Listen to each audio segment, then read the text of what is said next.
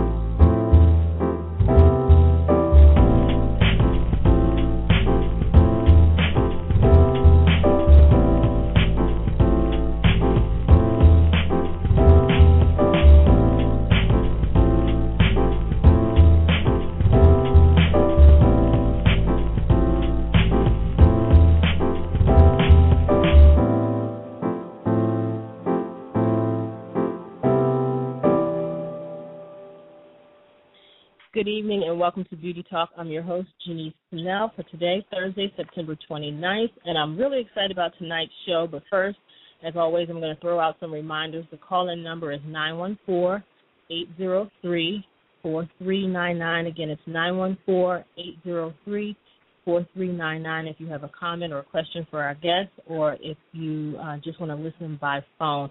I just want to encourage everyone who's out there listening by phone. If you don't have internet access, we encourage you to listen by the phone. But if you can listen on your computers, please do so, because the phone lines are lighting up, and I want to get all those who want to speak.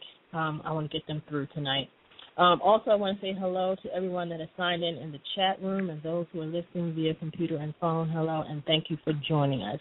And before we get started with our guests tonight, we have some beauty news. Good evening, everyone. This is Danny, and I have beauty news for Thursday, September the 29th. A reminder to everyone, starting in October, Beauty Talk will be moving to Sundays at 9 p.m. Eastern Standard Time. So mark your calendars for this upcoming change. And also look out for upcoming information from Janice and Denise of Illusions Cosmetics about conversations with celebrity artists in Buckhead on November 16th at the Green Room Lounge. They definitely will provide additional information as it becomes available. And I know there's been a lot of talk on Twitter, but makeup artist and beauty expert Tia Dantzler will be hosting a workshop on Sunday, November the 6th, from 3 until 7 at Room 43 in Chicago. Come join the discussion as Tia talks about branding and strategy, the importance of social networking, and much, much more. Admission to this event is $150, and spaces are limited. So if you are interested in participating or to receive more information about this exciting workshop, please call 1-866-492-1544, and I'm going to repeat that, 1-866-492-1544, or visit www.thebeautyelixirworkshop.eventbrite, eventbrite.com. And lastly, Crown Brush is having a contest on Facebook. So what you would need to do is like their fan page for your chance to win $1,000 in Crown products when they receive 10,000 likes. The first 20 runners-up will receive a limited edition of Encore makeup brushes. And you can visit facebook.com/Crown Brush fan page. And this is the beauty news for today. And let me just add, we said Beauty Talk was moving to Sundays starting October 9th. That's just temporarily. It'll be for 6 weeks until my sister and I finish this movie, and then we'll be back to Thursday night. So just try to follow us as best as you can, but we're just moving temporarily. Okay, so I just wanted to remind you all of that.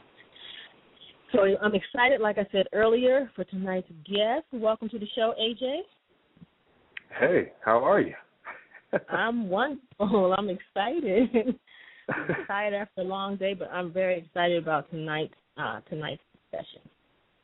Nice. I am excited too. I mean, so much has been, going on with Twitter, and, I think that to be able to voice some of those ideas, and have people, be able to chime into them and provide their feedback on it, I think is going to be a really great discussion tonight.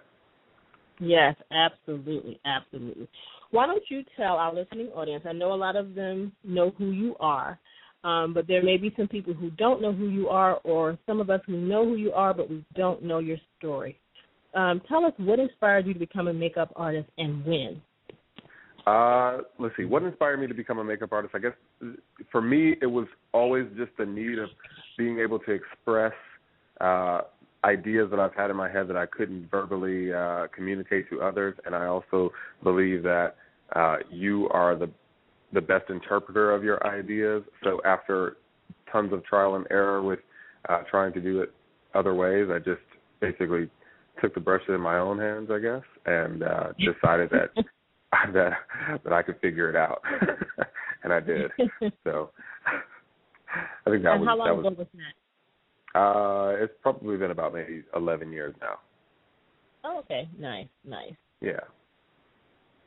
And let me ask you this, do you have any regrets, I guess I should say, as to doing that? I'm sure you do. No, absolutely not. I mean, I've worked in several different capacities within the entertainment industry just from early on, starting when I was about maybe 17 years old. So, I mean, for me, like I love new challenges, and I love, trying different things, and I've never not been the type of a person to try the things that I believe in or the things that I thought that I could do, and I've been fortunate enough to be successful in many of those. I would just have to say that makeup was probably the one thing that took off in a bigger way, and it's taken me around the world, at least 3 times. So, regrets? No, I've never regretted anything that I've done. Oh, absolutely. I'm sure you haven't. Have you faced any challenges during those 11 years that you wish to share or talk about? Say that one more time. Have I faced any challenges with being Have there been any challenges, just any difficulties, just trying to be the makeup artist that you are? Yeah, absolutely. I think that, early on, I think it was just more or less, it was about being noticed or, really, I think, perfecting what I wanted, perfecting my craft, or not really knowing. Like, I've never really assisted any big artists for any long-term period of time. I have many friends who assist really great artists, and they've been there for 3, 4, 5, and 6 years. For me, I didn't really take that route just because I didn't know that would be the right path for me. I kind of jump into things, like, and I go head first, and I just, I start trying to swim. So I think the biggest challenge is just staying motivated when things are not necessarily going the way that you expect. Right. Now, you mentioned assisting. You said you haven't assisted any, big artists. Have you assisted at all? Anybody I have. At all? The assisting that I've done, like Matthew Anderson was probably, no, that's not true. A makeup artist, her name is Desiree. She is the first makeup artist that brought me on as an assistant, and that was I think my first. That was the first time that I thought, oh, okay, cool, assisting isn't so bad, because I didn't really know what to expect. I had been working on my own, for so long, and I'd never had a job where anyone would want to, where anyone was offering any assistance work. So when I got this call, I was like, okay, cool, I would totally do it. It was a genuine video in Las Vegas. So that was really fun. And then from there, I assisted Matthew Anderson, which I worked with him for a couple of years on different projects. We did season 3 of Top Model together. That was the one big job that I was with him for the longest period of time. And then I worked with him with Christina Milian on the Dip It Low video, which for me, that led to me going out on tour with Christina Milian for about a year. Then Pat McGrath in Paris, and that was really great. I did all the best shows, 7 shows in about 6 days when I was living in Europe for a little while. And Torsten Witt. Torsten Witt is an amazing artist. He does hair and makeup. I've done CoverGirl stuff with him. So. Okay. what do you think, because this is an ongoing conversation on this show, we talk about assistants quite often here lately, but what do you think makes a great assistant? Wow, what makes someone that's just eager to learn. And like, I was always eager to learn. I didn't know how to get the information, but when I figured out how to get it, I always wanted to do it. And it's not about the money. I think it's just about the knowledge that you're going to take away. And I think that so many, even before I got into beauty or into makeup, like, I interned all the time. When I was working in artist development with one of Michael Bivens' labels, his Biv 10 record label at the time, I started out as an assistant, then moved on into artist development coordinator under the artist development director. And assisting and interning, you can't benefit enough from doing that. I think that a lot of artists today feel, or young people today feel, as if they're beyond that, or they have to get paid now. And, it's just, there's an art. There's an art to being a great assistant. There's an art to being able to help someone's vision go along, or being a team player, really. I think that's what it teaches you. It teaches you to really be a team player. It teaches you to go above and beyond. I think that a great assistant or a great intern, you're being resourceful. I don't ever want to have to tell you how to get from point A to point B. Like, that's why you're here. You're here because I need you to figure out how to get from point A to point B, and while I work on other things. Right. I don't think that people get that. Right. Absolutely. Now, this is something I never knew, and I never knew about your agency, Blackboard Group Management. Yes. And I'm sure some of your artists there use assistants as well. Absolutely. Well, Blackboard Group is really amazing because it's a new venture. It's a fairly new venture to the public. I've been building it and growing it for about 2 years now. In our fashion division, we boast some really great names, like fashion stylist Enrique Melendez, who he styles for will.i.am and of the Black Eyed Peas. He does Jason Derulo. He does Bruno Mars, to name a few. And then we have Jason Rembert, who does an amazing editorial, and he works with some really great girls. As of late, he's been doing a lot of stuff with Winter Gordon and Lloyd and Jay Sean. He does everything for him. So, and some up-and-comers. I think Blackboard is one of those places where, everyone on our roster, we really get to benefit from my knowledge for sure, but then there's also just some great things and new, fresh things that they're bringing to the table. Absolutely. Absolutely. Now, what does your agency in particular look for in an artist, a creative artist, whether it's a hairstylist, fashion stylist, makeup artist? I think what we're looking for are people that are fresh and innovative, and you hear that a lot. You hear, we want what's new, we want what's hot, we want what's fresh and innovative. But at the same time, there really is a meaning behind that. Like, I know that I can go to any one of the artists on our roster, and they will be able to give me really great references as to, a direction that we're trying to go. I think that the artists that we're looking for have to be really well-rounded. You have to be secure in yourself, and you're coming to the table with a sense of knowledge and a sense of confidence in your work, and it speaks through. They're go-getters. They're always shooting. Whether they're working on a project with a celebrity, or it's something that they've produced on their own, or it's something that a photographer has come in and asked them to be a part of. However you come to the production, they're always shooting. They're always trying to be better than the next. They're always researching. Their Rolodexes are full with connections to get them the best products or the best clothing. Is collaborating with the best people. I think that you have to want to do that. So they've definitely done their own homework before they got here, and what we do here is we help them take it further. Gotcha. So that's a thing.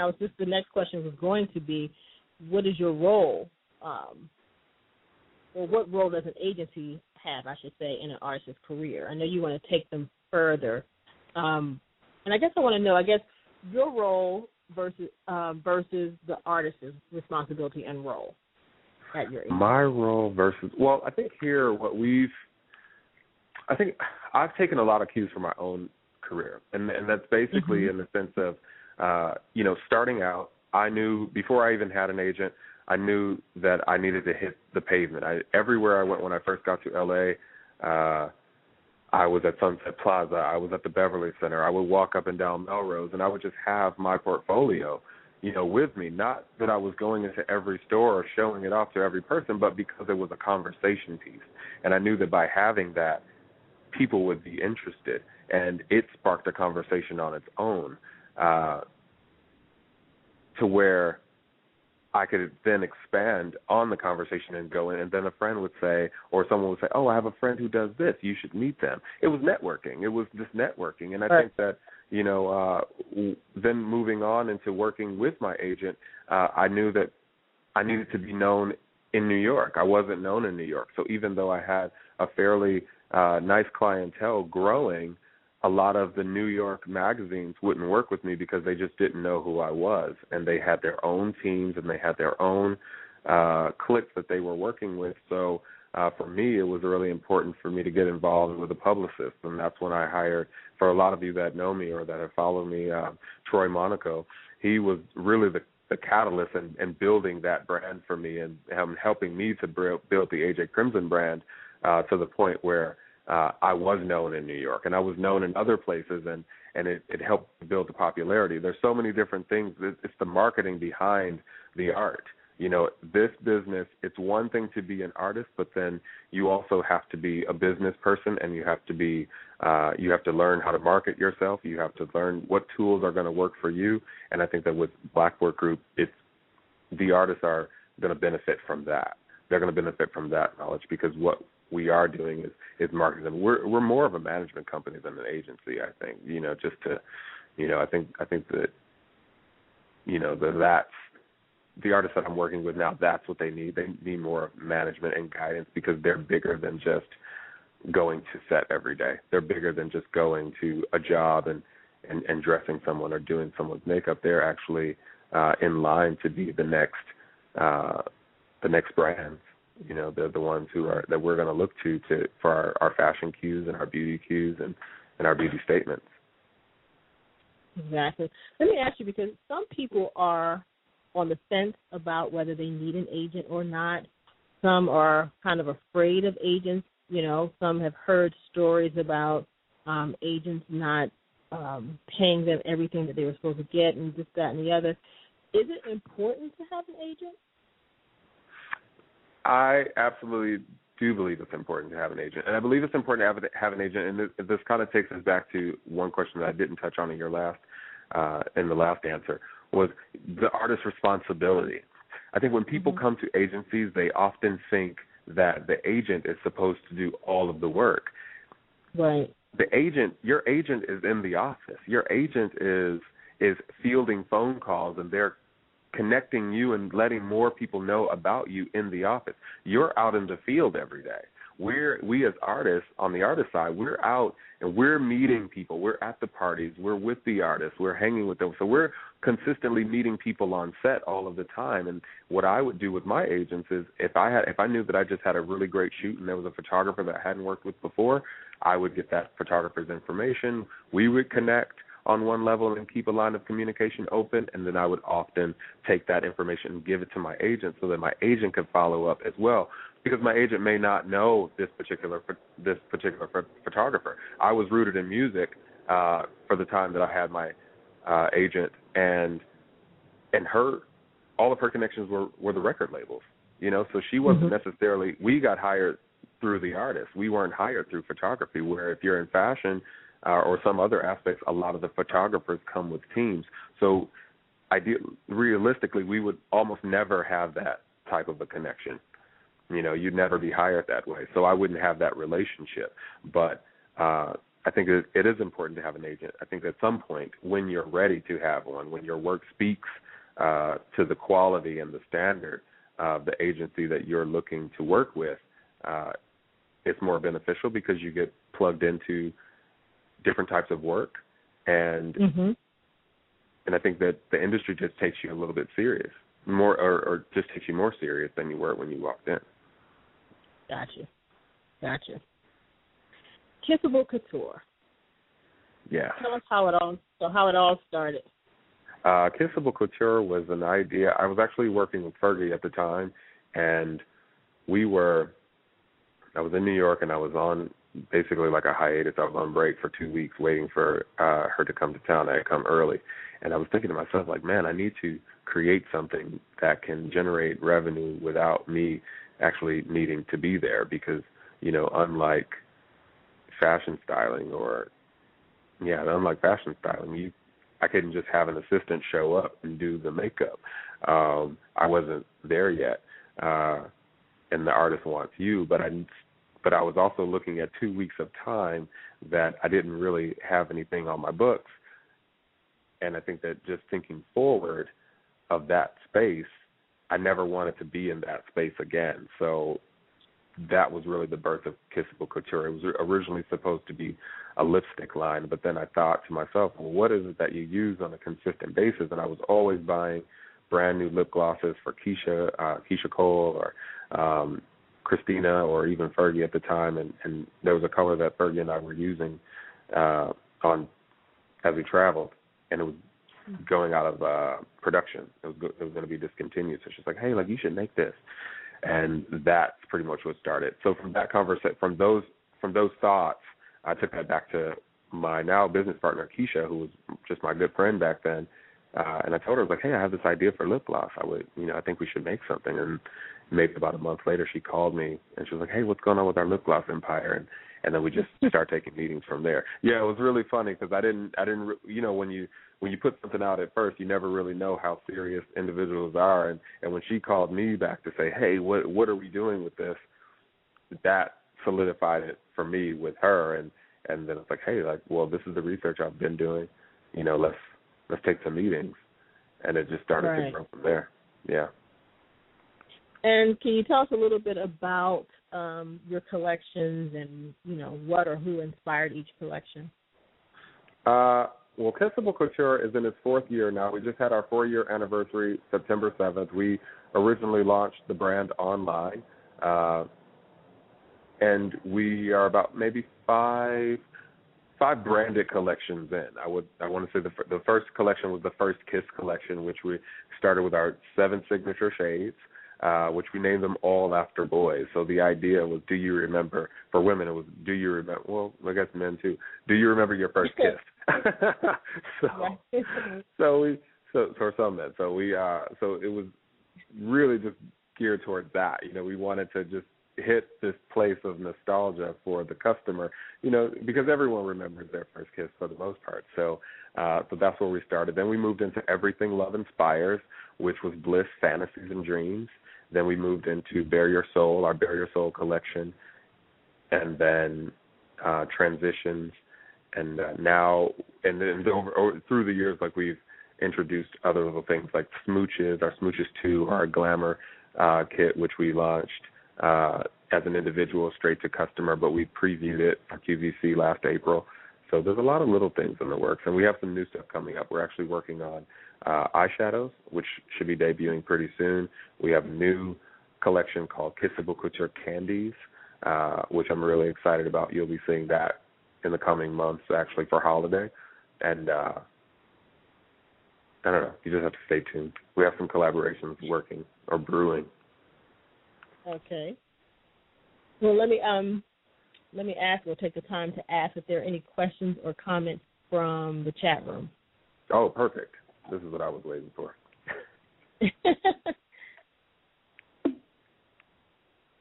I can't hear. No, I can't hear my sister. Can you hear anything, AJ? No, I don't hear it. Only you. No, the thing is I can hear my sister from the other room speaking, but I can't hear her on the line. Can you hear me now? Yes, I can. I got you now. Okay. Danny has 2 questions. The first one is, as an artist interested in creating a product line, what types of research must one do to differentiate your product from everything else in the market? I think that's where that's going to rely on your creativity. For me, for Kissable Couture, we wanted to create something that was that didn't feel like everyone else, in the sense when you pulled it out, when you pull a Kissable Couture lip gloss out, you feel elegant, you feel beautiful. I mean, there's so much taste and so much class when you pull this particular tube out as opposed to something that you got, for $16 somewhere. Our packaging, one of the inspirations for Kissable Couture's packaging was it actually derived from watching my sisters when they bought Tiffany & Co. Every time they got a new piece, they always put it back in the box. And for me, seeing that growing up, when I bought clothes, I would always leave them in the box until I was ready to wear them. Like I would just have the people at the store or at the mall, like, box all of my things up. And I don't know if that came from just watching old movies and seeing how, when people used to shop, they used to all come in boxes, but it was just a special moment when you opened that one piece up, and whether it was a sweater you've been hanging on to for a month or 2 weeks or even a few days, when you have that moment with yourself, you feel really good about the purchase. You feel extra special. So with Kissable Couture, we wanted to make sure that every woman, when they were putting that gloss on, they felt extra special about what they were doing. Not to mention that it was just a really great product itself, in the fact that it's not sticky or tacky or, it doesn't leave like white residue in the corners of the mouth. And that was something that we just stumbled upon. But it's a feeling. What feeling or what emotion do you want to evoke? I think that's the type of research you want to look at. When I was first doing the storyboards for Kissable Couture and really trying to pinpoint who the customer was or who the girl was that would wear this gloss, I took tears from magazines and I put different images of girls up until we came up with her look, with her lifestyle, the things that she was interested in, and that helped us round it out into figuring out who we wanted to speak to and putting the brand out. So I think that would be one of the things that you want to do. What will differentiate you from the other brands on the market is how you define yourself. Right. And Danny's also asking, Danny and Sherry both are asking, how did you know that you needed an agent? And then also the top points to know when you are ready for an agency. Yeah, that's a good question. How did I know? I didn't know. I was my agent for a really long time. And it's really funny. I created a company before I moved from Michigan to L.A. called Crimson Inc. And I knew that Anthony would be AJ's agent. And at some point, AJ Crimson would come together as one name. And that was pretty much how it worked. Anthony agented AJ. And so I think I've always known that I've needed that, because you always need a voice. You always need a voice other than your own to fight for you. You always need a voice other than your own to speak to you in a way where, or to speak to others in a way that you sometimes cannot, and a lot of artists are afraid to do. One, because you just don't know. You don't know how much you're worth. You don't know what you could possibly get on a job, or where you might be being taken, or you're not getting what you're worth or what you're supposed to be getting. So having an agent is I feel like it is important, because you're partnering up with someone that is in your corner, and that is going to help to teach you and mold you and guide you in areas in which you're not accustomed. What are some of the things how do you know that you're ready for an agent? I guess, what's your clientele like? Is it something that's overwhelming for you? Have you built a clientele and you built a reputation that precedes you in a positive light, right, to where, that's really important. Your personality is so much more important than even the skill a lot of times. I mean, there's a lot of working makeup artists that aren't very great, but their personalities are amazing, and that's what keeps their foot in the door. The quality of work in your book. I think that you have to consistently be pushing for your work to look like the pages of the magazines that you aspire to be in. Right. And if it's not looking like that, or it's not coming close, then you still have work to do. until you start receiving those tears, and that's why it's so important to test. What is another thing? I think it's just finding someone, and then it's also getting the feedback from the agencies that you're looking at, and looking at the artists that they're alongside with, and seeing if there's a place for you there. Obviously, you don't want to go to a place that has 3 other people that are doing the same work as you. Right. You know, they won't really need you. There's no place, because they're consistently pitching for those 3 people. So what would they need a 4th person for? Finding where you fit in. Yeah. I mean, I think you have to be actively pursuing an agency. So I think, you know, Absolutely. I think you'll know, especially when you sign with one. That's when you know. You know. Yeah. That's when you know. Yeah. You know.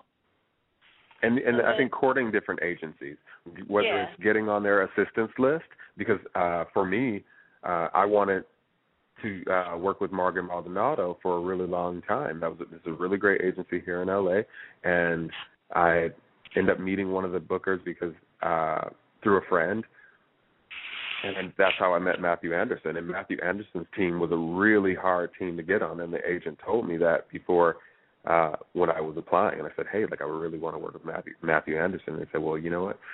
Matthew's team is probably one of the hardest teams to get on here. He said, because everyone wants to work with him. He pretty much created the whole J-Lo Glow thing, and some kind of ways, just me always sending a little touch base and sending a thank you after a job, a thank you letter, handwritten. You know, those things stand out. You know, those things get you remembered. It's doing the things that other people aren't. And one day they called, and you know, and that's when I ended up on Matthew's team. I was already with an agency at that time, so there was no real need or desire to move. But I made it on the teams that I wanted to be a part of, and it was just about being consistent. Right. Now, Shauna's asking for you to elaborate a little bit on traditional makeup classes versus Makeup 101. Elaborate a little bit more on traditional makeup classes, Makeup 101 versus more specialized learning. Is Makeup 101 falling by the wayside? You said, has Makeup 101 fallen by the wayside? Uh-huh. No, I don't think it has at all. And I think this is what pretty much sparked the question, or sparked this interview a few days ago on Twitter. I was on Twitter, and 2 young ladies were comparing the differences between a Sam Fine class that was being given for $150 and a class that I had done just pretty much as a public offering for $25 the year before. And the thing that was being debated was whether there was freebies involved in getting in this $150, which led me to say that many of you, either you have or you're anticipating on going or attending a school to get a certificate that I don't really know where the certificates actually are valid or what they proclaim, other than the fact that you've graduated and you've completed something. But you'll spend $15,000 or $20,000 or $30,000. I had an intern who actually came to me and told me how she had spent $15,000 on a makeup school in one region. She moved to another region and spent another $7,000 to learn hair somewhere else. She spent another, X amount of dollars somewhere else. And she felt after 10 years of doing that, she was no further along than she was when she started. So Makeup 101, no, it's not dead. It's not dead at all. I think that you all, whether it's whatever route you choose to go to, if someone is offering you a class for $150, then you should take it, because that's right. You're not gonna. I don't use assistants all the time. Sam Fine doesn't use assistants all the time. Tia Danzler doesn't use assistants all the time.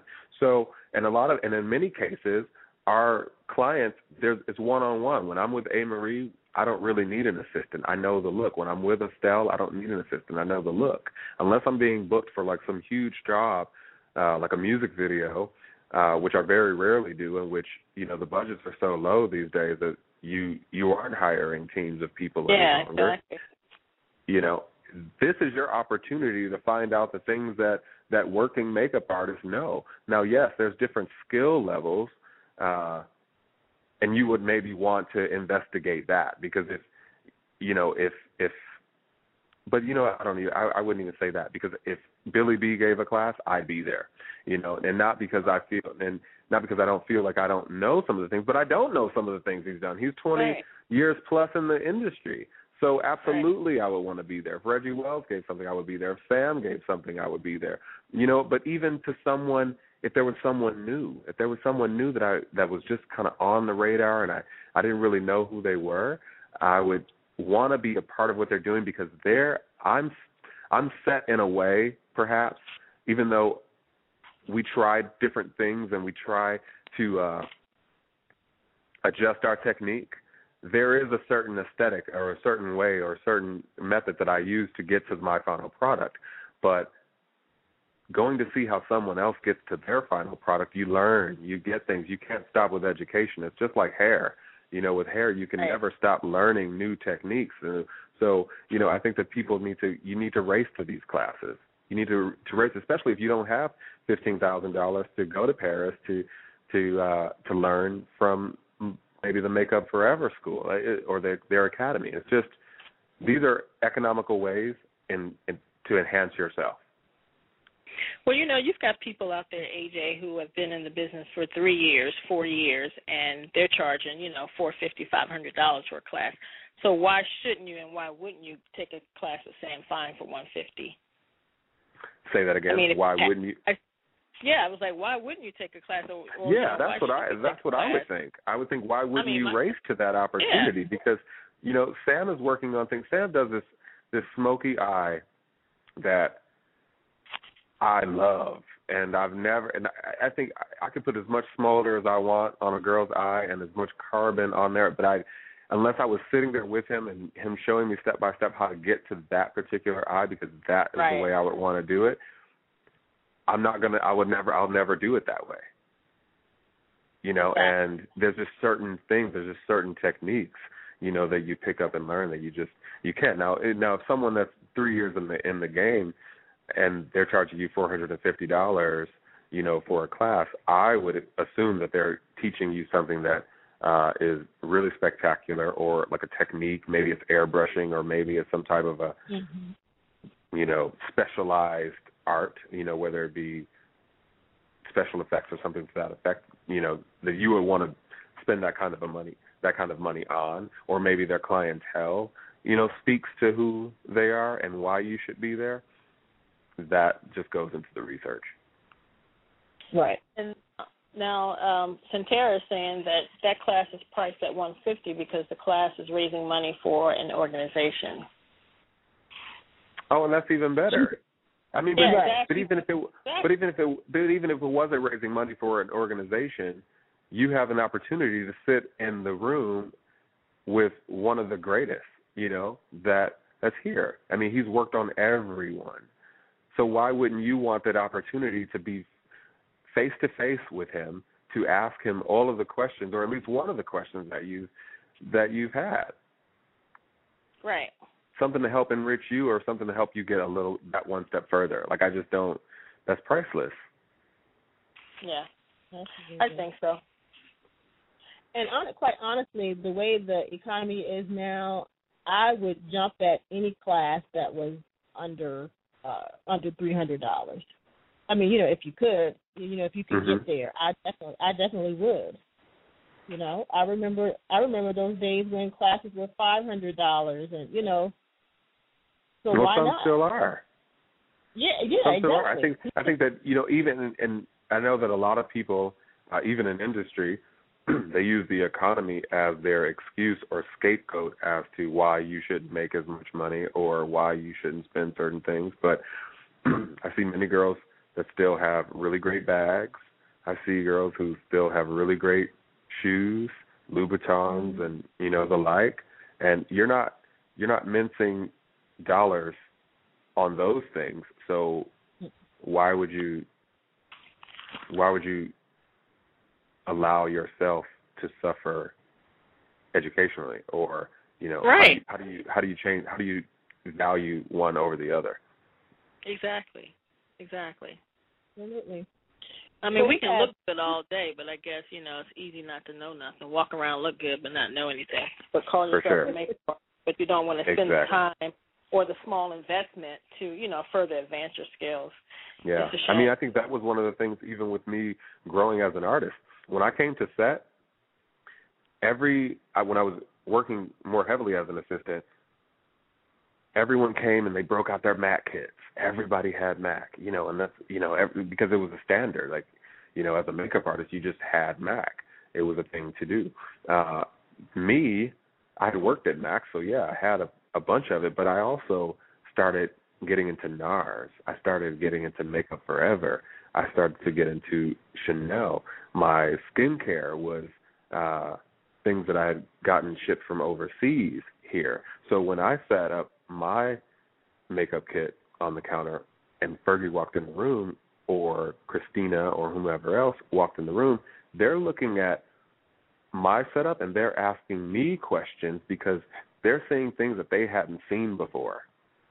And now they want to know about it. So yeah, my $300, I worked a job the week before and it only paid me $250, and I took half of that and saved it, and I took a little bit from another job, and I bought that $250 face cream because I know that is an investment that's going to get me back more reward many times over, because my client is going to see that I'm investing in myself and investing in them, like for them to have the best.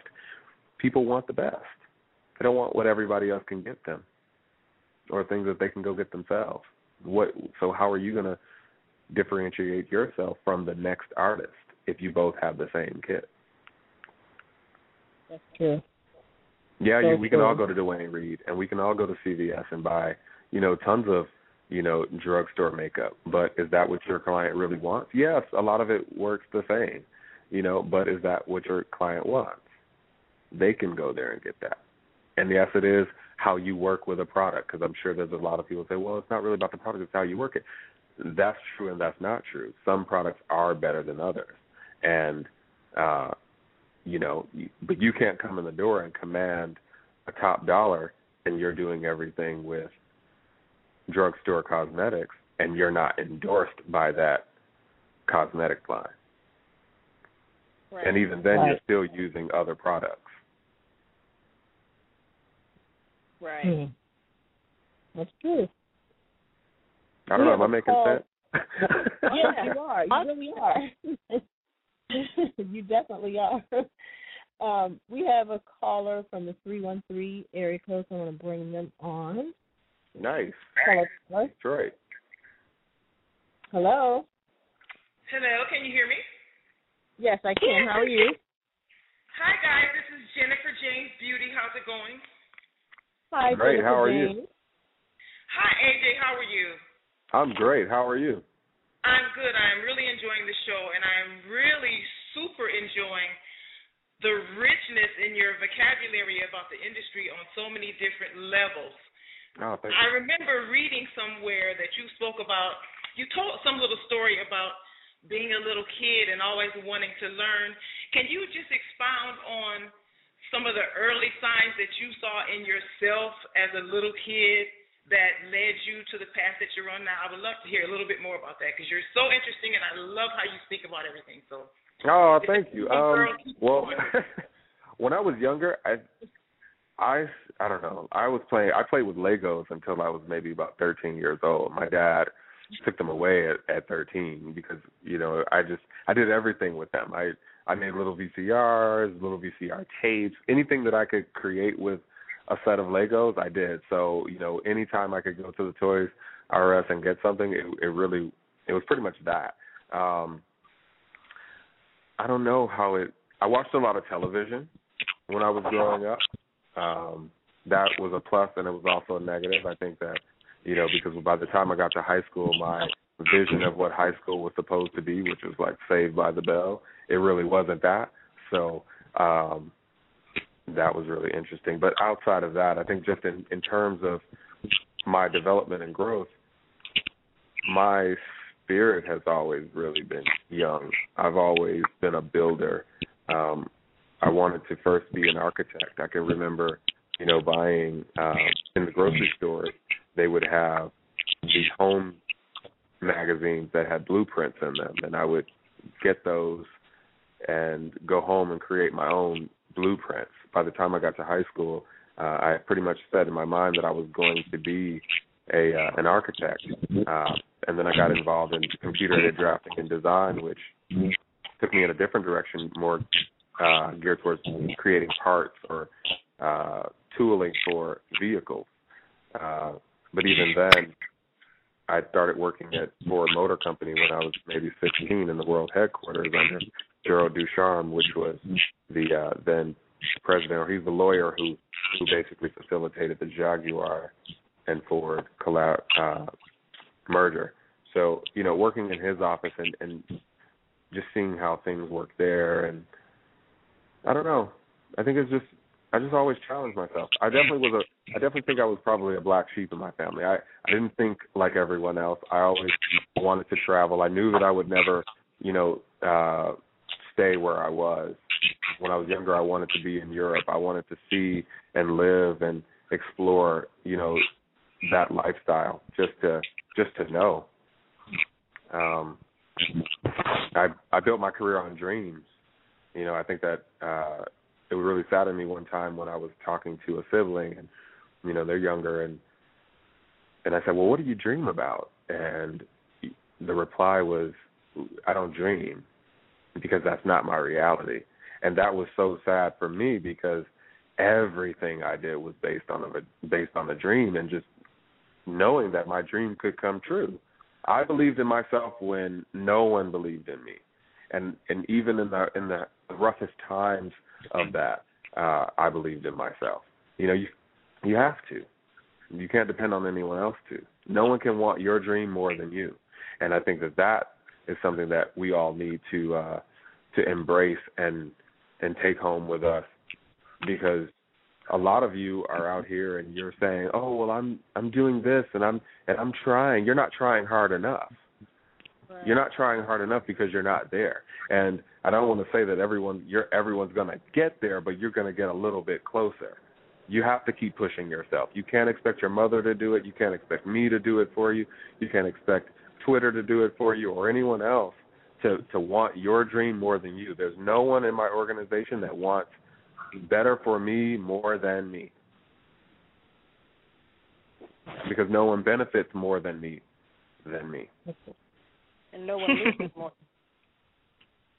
Say that again? I said, and no one loses more than you. And no one loses more than me. And that's the winning closer to that statement, because if I stop working, then it all just stops. Right. So you have to drive your train. That's right. Is our caller still there? Yes, I was letting you finish. I love it. I'm taking it all in. You are so inspiring. Thank you for answering that, and thank you for expounding more on some of the cerebral processes. I love to hear that. It's so great to hear that, and it's great to hear some Detroit history in there. Take care. Nice. Thank you. Do you have any more questions, Jen? No, I'm good. That was great. I'm high. I'm going to go tweet some more. So. Oh, right on. Thank you. I appreciate you. Great show, guys. See you later. Take care. Okay, thank you, Jennifer. We had a caller on from the 917 area code a little earlier, but we lost them. So if they want to call back and get their question in, we can do that. Perfect. Oh, here we go. Okay. As soon as I said it. Okay, we bring them in. Hello? Hello? Hi. Hi, it's Brandolyn. Brandolyn Fulton from Detroit, Michigan. I live in New York now. Hi, Brandolyn. How are you? I'm pretty good. Hi, AJ. How's it going? I'm great. How are you, Brandolyn? I'm hanging in there. I know that you guys said that, you lost me, but I ended up being able to get back on. So great. I'm very happy to I catch the show weeks after because I'm always working, but thankfully I have an evening off to myself, and I'm just really happy to hear you talk and everything. I actually did have a question and I wasn't sure if it was just when I was on the bus, I just didn't hear it correctly. But did you get the agent first, or did you have a publicist first? I think I missed that transition. I had an agent first. Actually, for about a year, maybe 2 years when I touched down in LA, I was doing a lot of it on my own, just finding things on the internet and connecting with people. And actually, I had Fergie as a client before I had my agent. So Fergie was like my first major label client that I had, and I had been traveling. It was at a time when, she and I were splitting airfare, for me to go places with her. And for me, that was one, for her to believe so much in me to want to do that. And then, for myself, it was an investment that I needed to make because I didn't need to open up the door for I didn't want anyone else to touch her face but me. You know what I mean? And that was and I needed to seal my deal and make sure that I was everywhere where she needed to be to make that happen. So then after that I got my agent. And it was maybe about just as that project was getting started. So okay. Because I know I wasn't sure before she which came one out came of the group. first. Yeah. Okay, awesome. And then I got the publicist. So the publicist came after. It was really just me wanting, because it was Vibe magazine actually. I want to say it was Vibe magazine, and I was with Faith Evans. I've been working with Faith Evans for a while, and the people at Vibe didn't really know who I was because I was LA based, even though I was an artist request. They were like, well, we have our team. We want to do something new. And you can't expect your client to not do a cover of a magazine because you can't be a part of it. But I knew that I did not want to be a part. I couldn't be excluded from an opportunity like that again. And that's when I just started connecting dots and meeting people in New York, and that's how I met Troy. And we basically, came together to devise a plan to just build that brand, and what's so funny is that, publicity is not cheap, folks. It's not. No, it's not. That's something that's what I was wondering. I'm like, wait a minute, which one came before? Because I think I mean, you don't hear very often, at least I don't know very often, people having both an agent and an active publicist, unless they're, and I just wasn't sure which one it came first when you were talking about just how how everything came together. So thank you. But it wasn't even that I was making a ton of money either, and that's what I think that you have to understand as well. Like, my entire career, my entire life has been an investment in myself. So if I break even a year, then that was a great year. It didn't matter how much, like, there are certain things, obviously you want to be able to buy nice things, and there's been, there's times, when you want to go, and I've spent $3,000 in a shopping trip just because I was like, oh, look, I just felt like that, but so I've made a lot of money and I've wasted a lot of money, but I've invested more money in myself than anything. And sometimes you may just be getting by, but you need to pay that publicity bill because that's what's going to get you noticed even more. So that, the fact that a magazine is writing about me, or, they want to speak to me and talk to me, and, and then in turn that translates to people like you who now I'm reaching more, and my brand is growing. I couldn't pay Troy enough for the job that he's done for me, period. Right. That's I mean, being that I met Troy years before I even moved to New York, and then seeing, hearing you talk about this, and just knowing, just seeing firsthand how you guys have built this empire together, it's just really nice, and I'm just very happy that, I just wish you the best and everything, and I'm just very happy that I got a chance to talk with you on Illusions Cosmetic Beauty Talk. So thank you. Awesome. Absolutely. Thank you. I'm happy for your question. I'm glad you answered your question.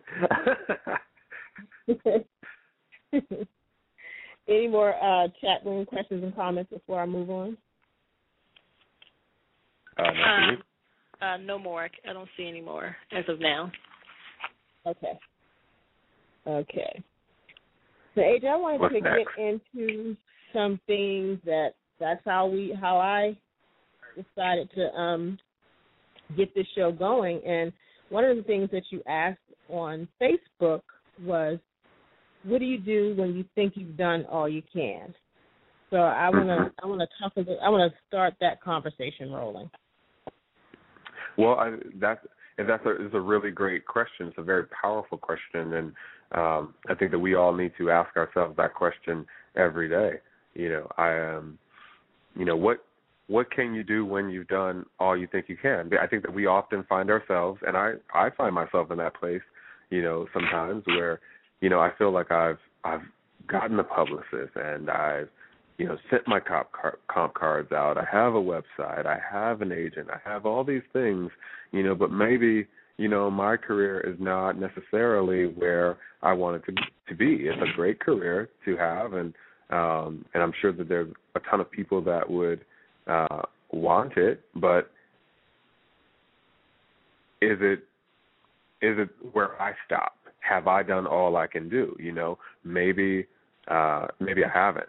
And I think oftentimes we don't. We don't do all we can. I definitely think that there came a time in just my own career where I was a little jaded by what I thought or what my expectations were, or the things that I had become accustomed to. I remember being in Brazil, I want to say it was, and I was with Hillary Duff, and it was just the start of the tour, and I was walking backstage, and I was thinking, why did I do this tour? I just want to go home. And there was nothing wrong with the tour. I just felt like, why am I traveling? I really want to just be at home, back in New York at the time, and, I could be doing something else. And then I thought about it as I walked up the ramp to the back of her stage and looked out, and there was a stadium full of glow sticks from left to right all the way around. And I snapped out of it. I was like, what are you talking about? What the F are you talking about? There was a time that you would have done this job for free.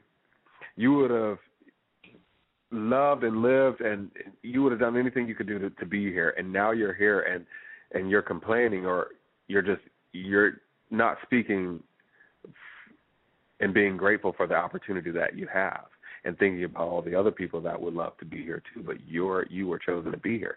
So, it's getting past that moment as well. That was ridiculous for me to think that, but sometimes you get there. Sometimes you get blessed with so much that you forget the road that it took to get there. And so when I asked that question, have you done all you can do, have you really done all that you can do when you feel like you've done enough? The answer really is no. We have to continuously keep grinding every day to be better, because I'm not Pat McGrath. I'm no Pat McGrath. I'm not in that category with her. I'm not recognized in that category with her. So that lets me know that I still have work to do.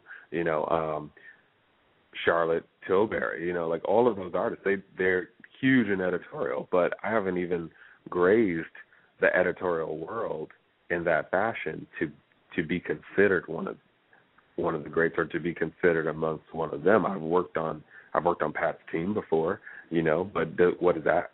That's just me enriching myself, and that's me contributing, to that. So depending on what your goals are, and depending on where it is that you see your career going, whether it's beauty, whether it's hair, makeup, wardrobe, whether it's, you working in some other capacity of the industry, you always have to challenge yourself.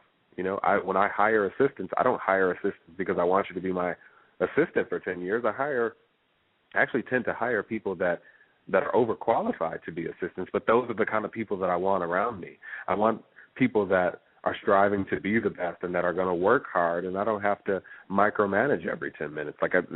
Nothing pains me more than to have to walk you through a task because I might as well have just done the task myself. Right.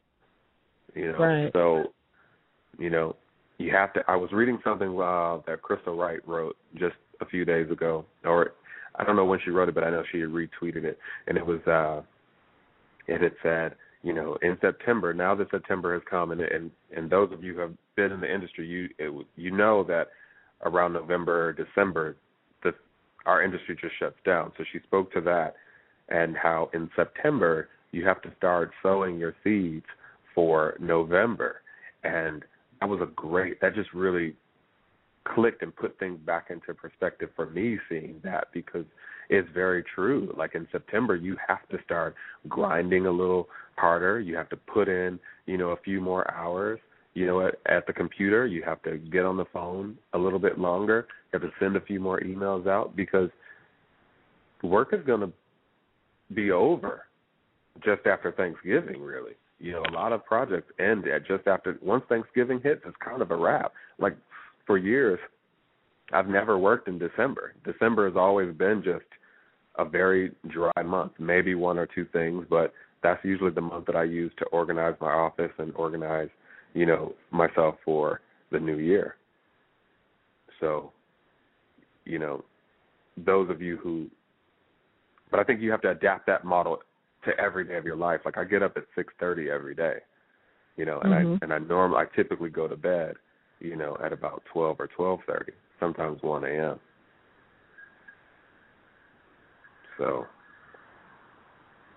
Well, just to make a little comment to the question that I asked, I also saw somebody in the chat room say AJ checked himself, and like you and I spoke about earlier, AJ, you do have to check yourself from time to time, and we talked about how we often get comfortable.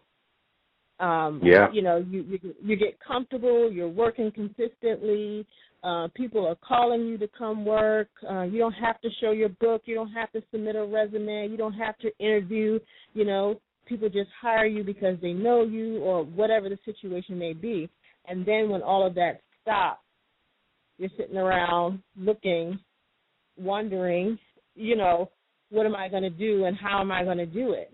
And so we have to have these times where we check ourselves. We have to have these times where we ask ourselves that question, what do we do when we get to this, this point where we felt like we've done all that we can, and, how are we going to reinvent ourselves? We have to constantly, be trying to learn ways of how to reinvent ourselves. We have to constantly try to learn something new and be open to learning something new. And I don't really care what level you're at, where you are, how long you've been doing makeup, how many people know your name, whether you have an agent or not, whether you have a publicist or not, whether, you're getting paid a lot or not.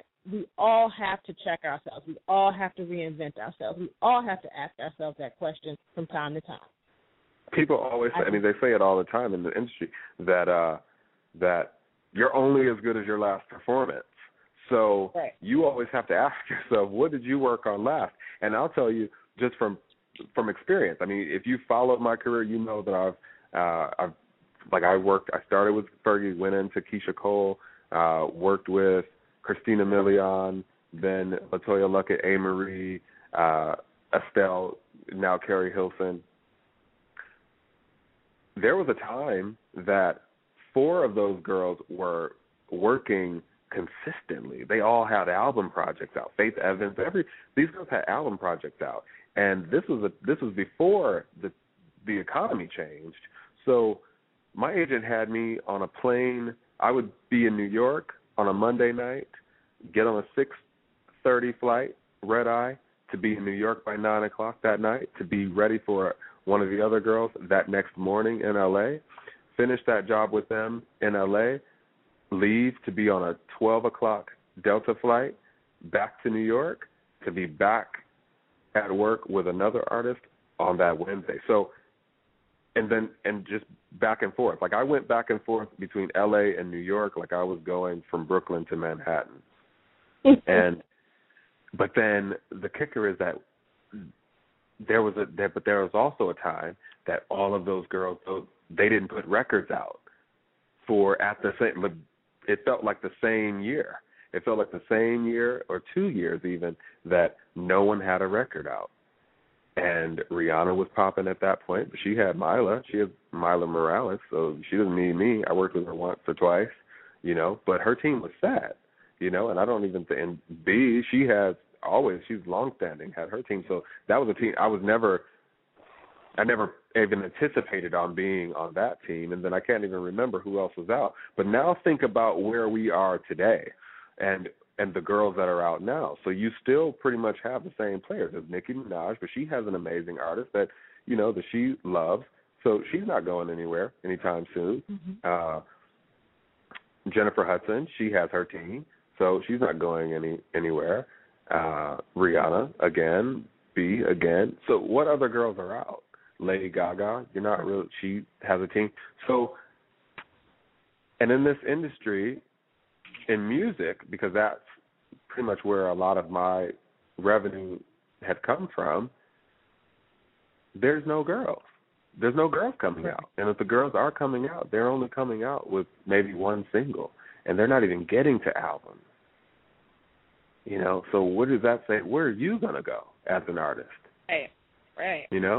What are you going to do? And that's where the question comes in, more to play. Like, are you doing all that you can do when you think you've done enough? Because what are you going to do now that there's only 5 girls out and they all have artists? And like I said on Twitter a few days ago, they have their first, their second, and their third. So those are options. And you don't come anywhere near that. Mhm. So you have to think, you have to be inventive. You have to think of new areas, to make money and to explore your creativity. So maybe it's not in music.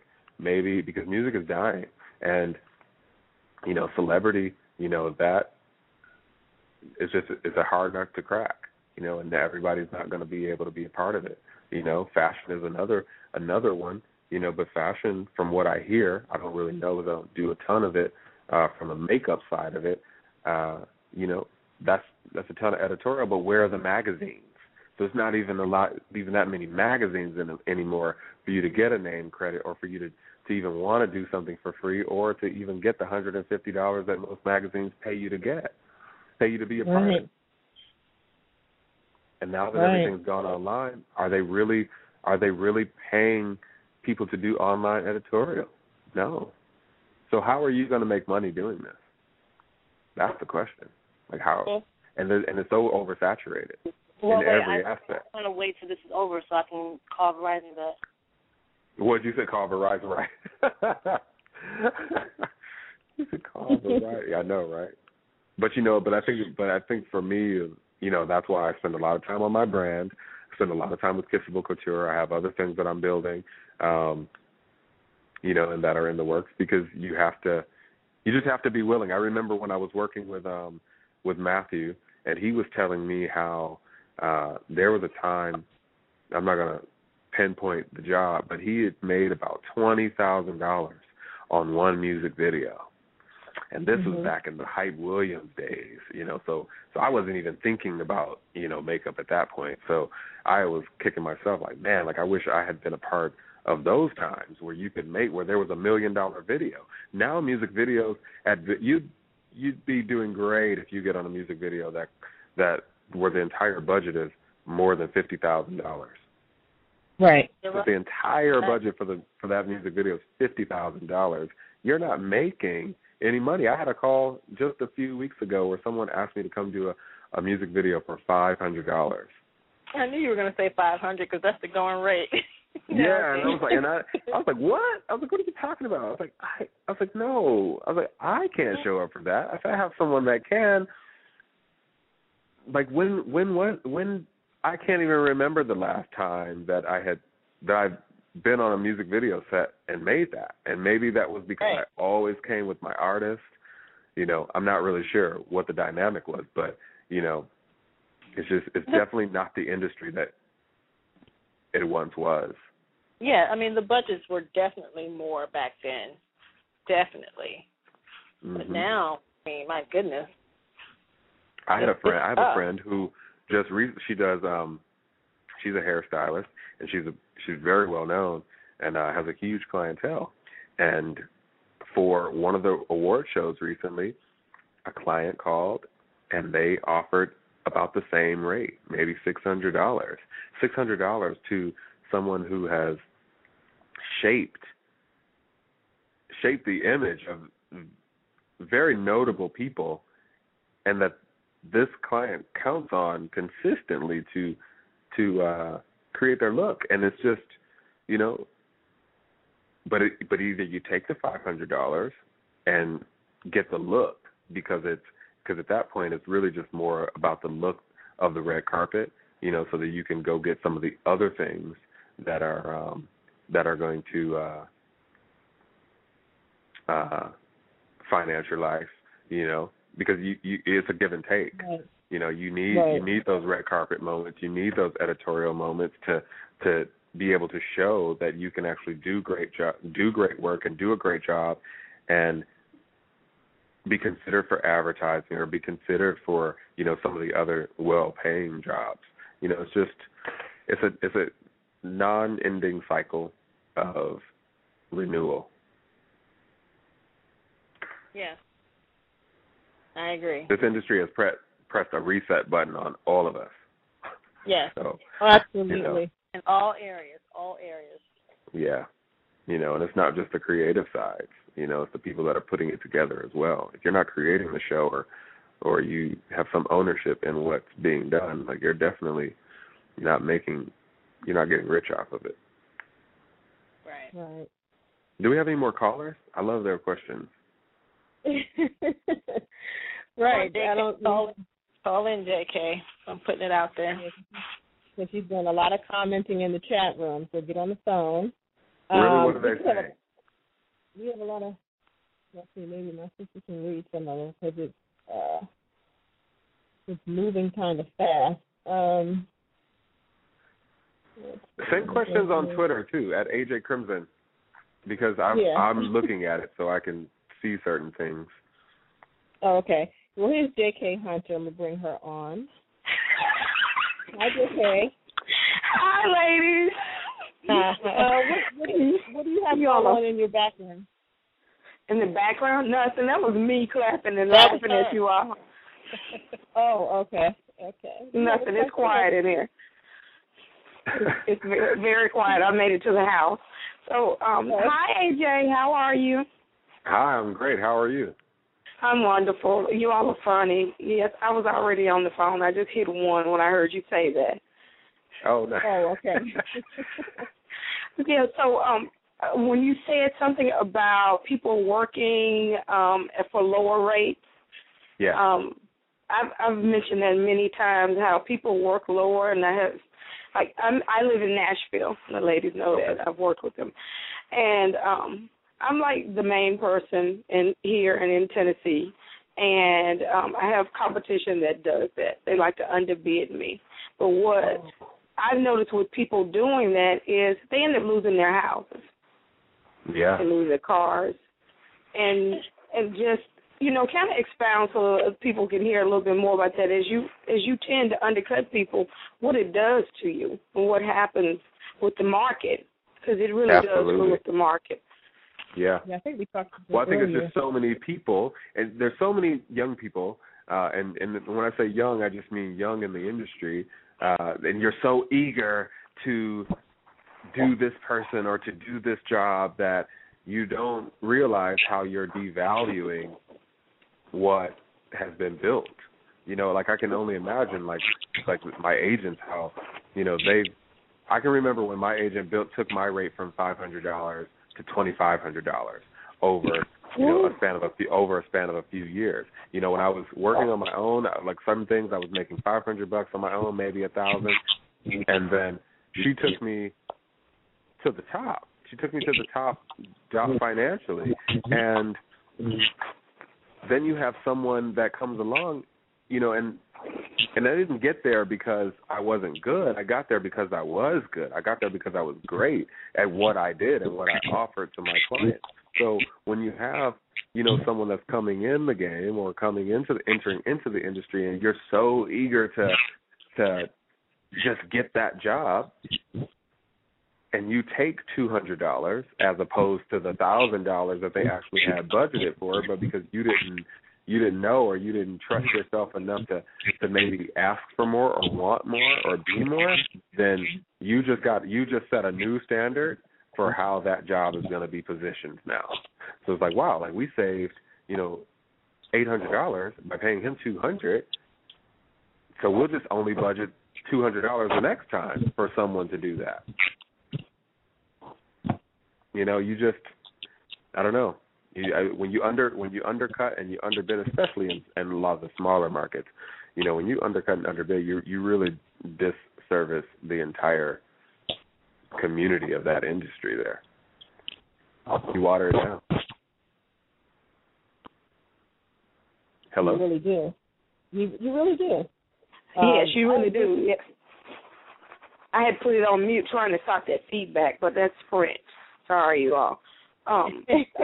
You really do undercut the market, and I know EMI is here in Nashville, and they've been doing that a lot. Once one or two people kind of came up and sprung up after me, they started doing that. Basically, they're taking record covers, CD covers, $200 and lower, because a few people started doing. Hello, I can't keep my house like that, so it's just they just don't realize how much they screwed up the market.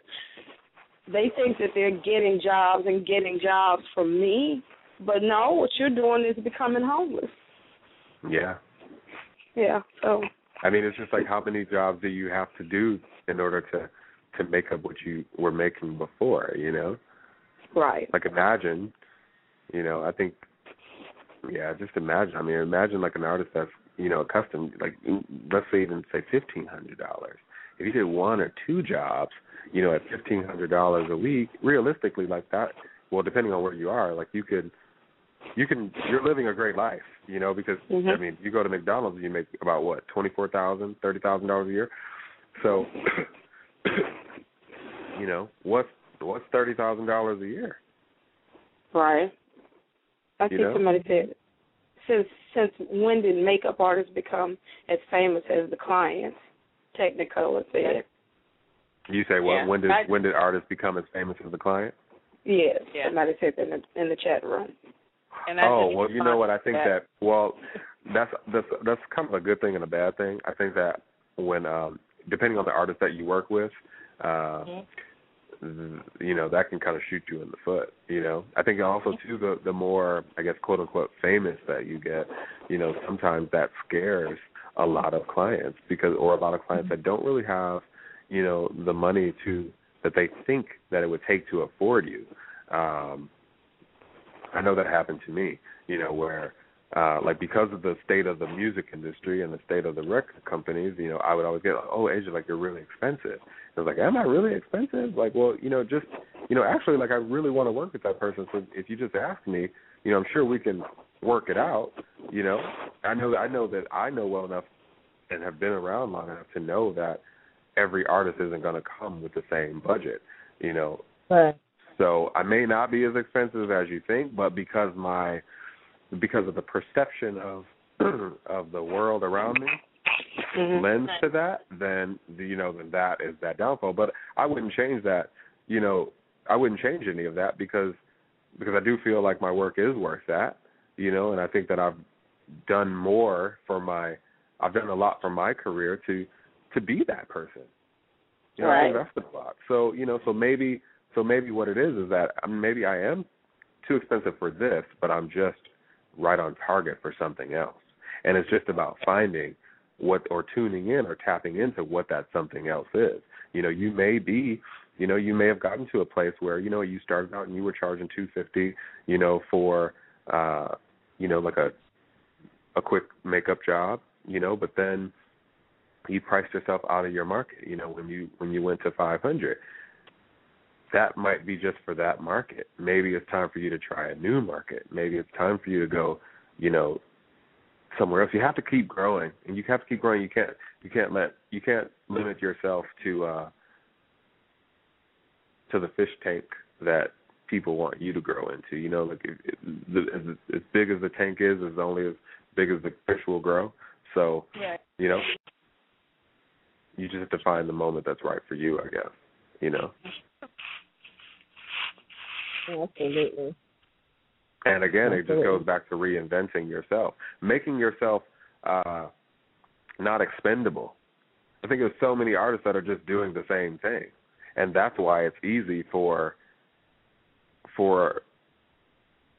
producers or decision makers to just take their pick, because everyone's doing the same work. No one's being different. No one's putting another twist on it. No one's taking the extra step to make themselves stand out above the rest. I mean, that's partly it. That's a big portion of it. Absolutely. When you go ahead.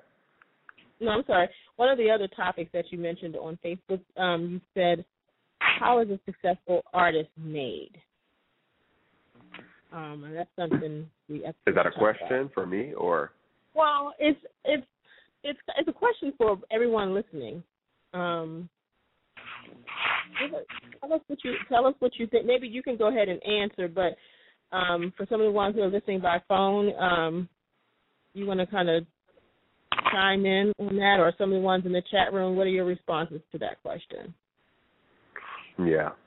How is it?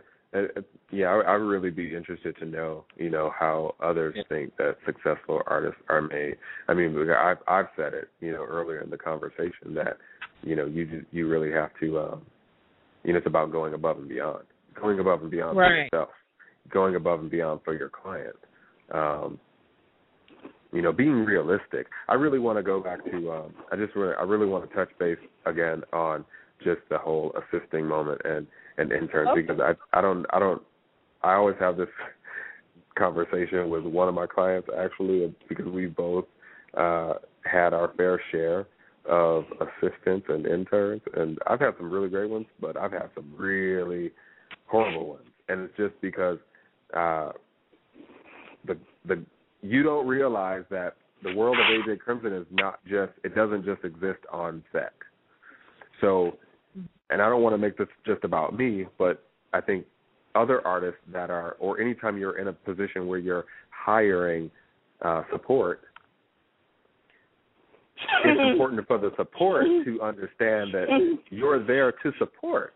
You're there to do more, to do extra. You're there to be inquisitive, and you're there to come to the table with ideas. You're there to, and depending on who you work with. I know here at my organization, I want ideas. I don't want to be the only guy thinking about things. Now there are some areas in which I know what it is that I want. I know how I want to execute it, and I really don't want your input. I just really want you to execute.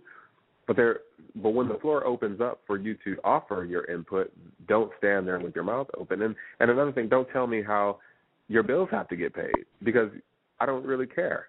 I don't care how your bills have to get paid, because you don't care how mine have to get paid. But what I do care about is, are you getting here on time? Are you putting in 110% for the time that you are here? I don't care if you're here for an hour. I have one intern now, and I absolutely love her to death. She's absolutely changed my life and the way my business operates. Single-handedly, she, and knowing that it's an internship. So that kind of a person makes you want to go find the dollars to pay her. Because I want to take her from her regular job, because she goes to work at her regular job, from early in the morning until about maybe 6 o'clock at night, and she's willing to come work in my office from 7 to 11 at night, maybe later, depending on the flow of work. That's the kind of person that I want to work with. Those are the kind of people that I want. Like you, I want the people. I want me. I want me in my office. Period. Like and there's so many of you that just don't think like that. There's so many of you who just, I just want to be on set. Well, no, that's not the business of running a business. It's more than just being on set, because there's invoices that have to go out. That's why so many of you are missing so much money, because your invoices don't go out on time. And then when they do, then you I don't know, it's just like this weird preconceived notion of what this life is supposed to be, and I think you just don't get it until you get here. But then when you get someone, like me speaking in this voice, to you feel offended, and you feel as if you need me to coddle you or walk you through this moment, And it's like, no, I don't have time for that. No one has time for that. Right. Just buck up. Only the strong survive. Amen. It's true. Like I had an intern more recently, and and I swear for the life of me, I would just look over at the computer and just wonder, like, what are you doing? Like, what are you over there doing? Like, hey, I need you to research some of these decision makers. They're like, I'm looking to send out a mailer to this group of individuals, but we need to find it. So what she did was she went to Google and Googled LA production companies or whatever it was that I was looking for, and pulled up this list and forwarded me the link. I could have done that on my own. I don't want you to just send me the link. I want you to get the link. I want you to find the people that are relevant to the conversation at hand, get on the phone, call them, find out who I need to send this package to, because really you need to send the package out. You're going to send it, so you need to know who you're sending it to. And when I say we, I don't really mean me, we as in you and me. I mean we as in you. That's right. And she just didn't get it, and she also didn't last very long. We have to, but then she was also frustrated in her own career. But what you fail to realize is that, yes, you're doing things for me and you're helping my career along, but you're also helping your career along, because if you were smart, you'd be realizing that, wow, you know what, finding some of this information isn't as hard as I thought it was.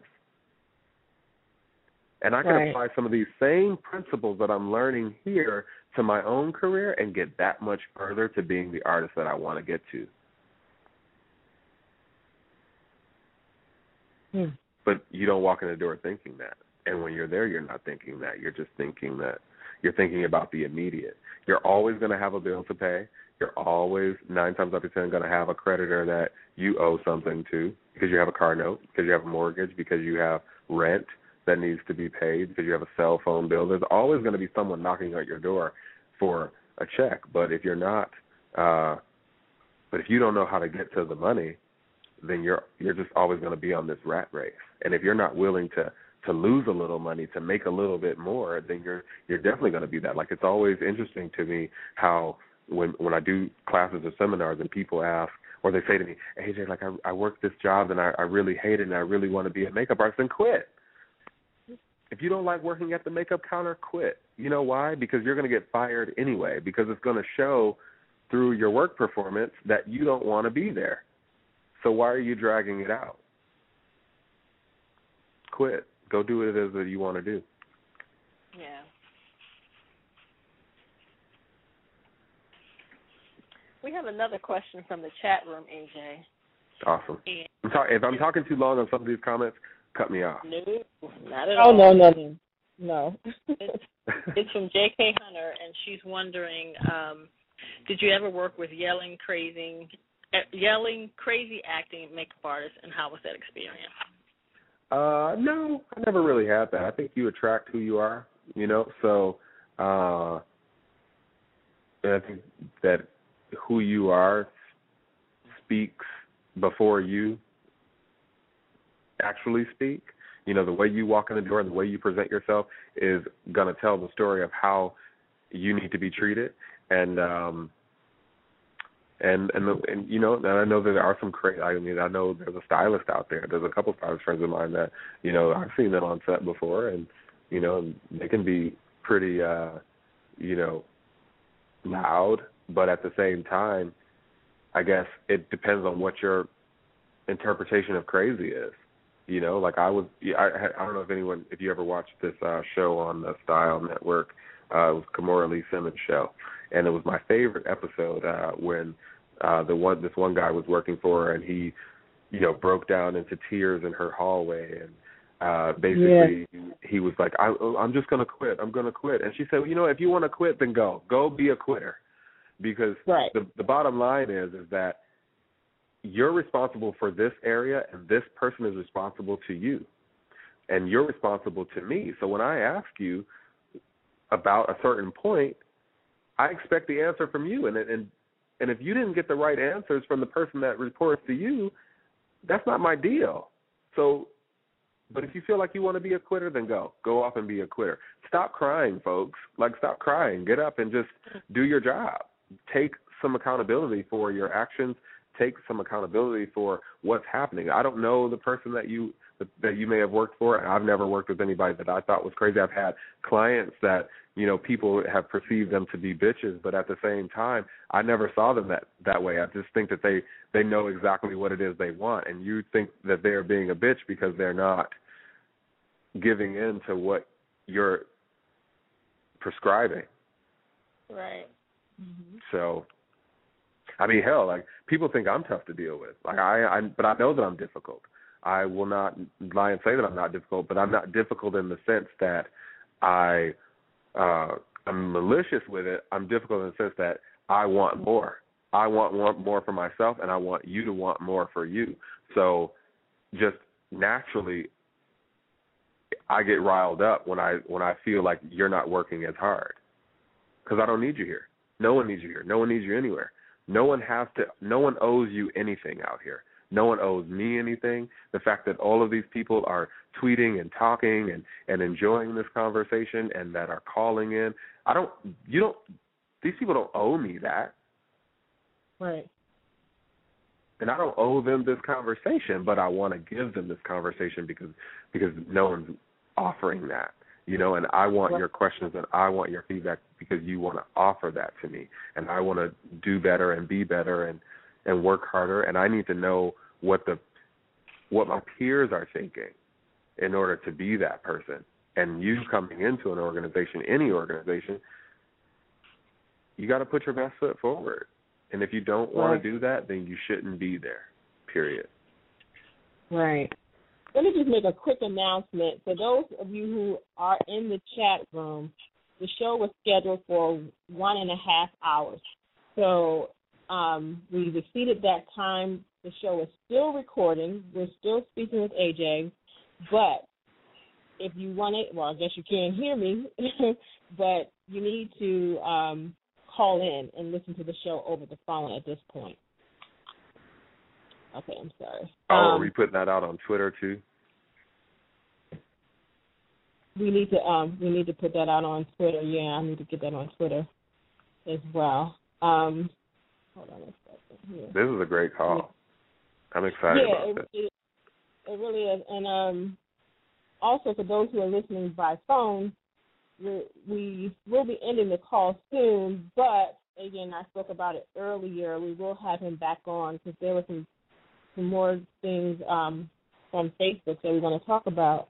And it still goes along with what we're talking about right now, but I just think we could really go into it a little bit more and just kind of also give the listeners, I guess, an idea, or maybe just based on what you've experienced, based on what I've experienced, and even the listeners could share some of their experiences as to how they, you've come to a conclusion as how to deal with these questions. Like, what do you do, when you get to a point where you felt like you've done all you can? We want to kind of share some of our experiences and just talk a little bit about that more. So we're going to schedule that for another time.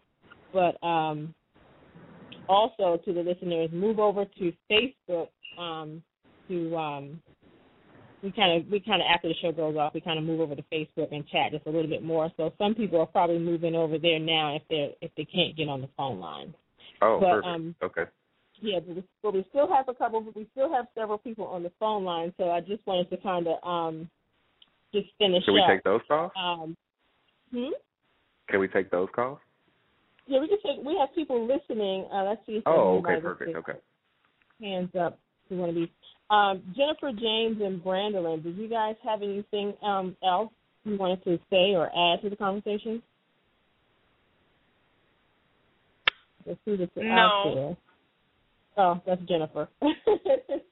No. I'm just taking it all in. I mean, a lot of the stuff that he's saying is stuff that I know and stuff that I need to hear again because it really reinforces the strengths of what the core of our industry is really all about, and I'm just really glad to hear him touch on those things so strongly, and that being that voice that has a certain degree of success that a lot of young artists look to, they look to a resume like A.J. Crimson's, and just to hear him espouse those old school, so to speak, principles of hard work, pounding the pavement, taking care of your business.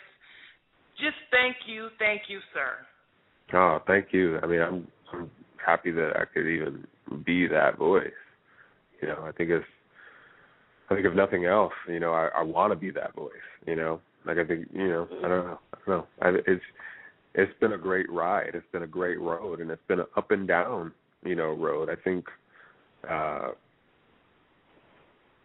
you can't look at it. You just never know it until you're really in it, and you're doing it. And when you're looking at, like, I can remember a Christmas, you know, early on, and I was thinking, wow, like, none of my checks came through, you know, and I didn't really save the money I needed to save to prepare for that November and that December.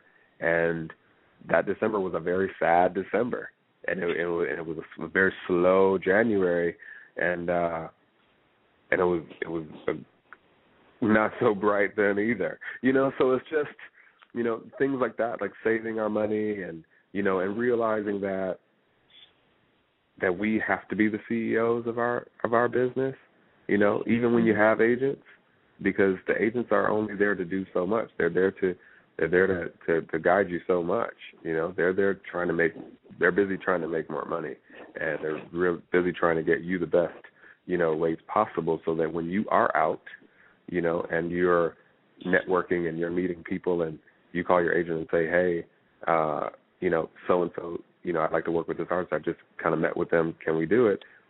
You know, yeah, you give it to your agent. Yeah, you call. Like, why are you, you know, don't worry about the 20%, because I think I read a quote somewhere earlier today. 20% of something is, you know, better than no percent of 100% of nothing, you know. And, you know, what is that? You know, it's just a small price to pay, you know, I think, for good quality things and tools that are going to help you be better in every aspect of your career, you know. And it starts with us. AJ, hi, it's Brandon again. I have one more question for you. Yeah. My question would be, when did you feel that, I guess, you know, on this ride, on this journey that you're on, when did you feel that there was like a turning point in going where you wanted to go? I mean, of course, we all do a lot of things, not to say that we don't necessarily want to do, but you kind of take on the opportunities that you're given because you do want to move to the next step and you want to stay relevant and things of that nature. But at one point, I don't know if I'm just imagining this for me, even for myself, but I just feel that I'm just wondering, was there a time when you are like in your, you know, doing what you're doing and you felt like this is exactly what I had in mind X amount of years ago? Has that happened? I think when I was traveling back and forth from LA and New York every day, I thought to myself, wow, this is crazy. I was like, but this is exactly what I thought it was. This is what I wanted. And when I'm going back and forth between here and London, like, I was thinking, wow, this is great. Like, this is exactly what I wanted. I remember the first time when my money started turning over, like I was so fortunate that when I went to Paris, or I went to London actually for the first time to stay for about a month, and I didn't like it after 2 weeks, so I went and I stayed with a friend in Vienna, and I ended up working there on a couple of things, and I got this job in Paris, and I worked on Fashion Week and all these other things. And so when I came back, Pat had asked me to come to Italy for Fashion Week there, but I had started working. Like I was doing some stuff with 3OW at the time, and I was like, well, you know, like I can't really go because you know, the investment I would have to pay to go and be there, and I had just kind of gotten back, so it didn't really make sense, and I was going into making money. So anyhow, I was on tour with Christina Milian, and, you know, I was still paying some things back because, you know, I had money lent out to me to get portfolios and some of that stuff, so I was still kind of in the negative, but it was the Christina Milian tour, maybe after the second week, when I needed a phone. My agent kept saying, you have to get a phone. You need to get like another phone because she was pressuring me to get a Sidekick or a BlackBerry. So I was like, okay, I'll get a Sidekick. And at the day that we were on the road in like some crazy, Midwestern city, and I went into the mall, we were all shopping, and I bought this Sidekick. That was the day that I knew that my life had changed for the better because I could afford the $200 or $300 that the Sidekick cost. My rent had been paid in L.A., even though I wasn't there, and I still had money left over. I try to keep my expenses super low, so I had money left over, and it was and my debt was up. I had paid my debt up. That was a turning point. The next turning point was when I bought a real bed.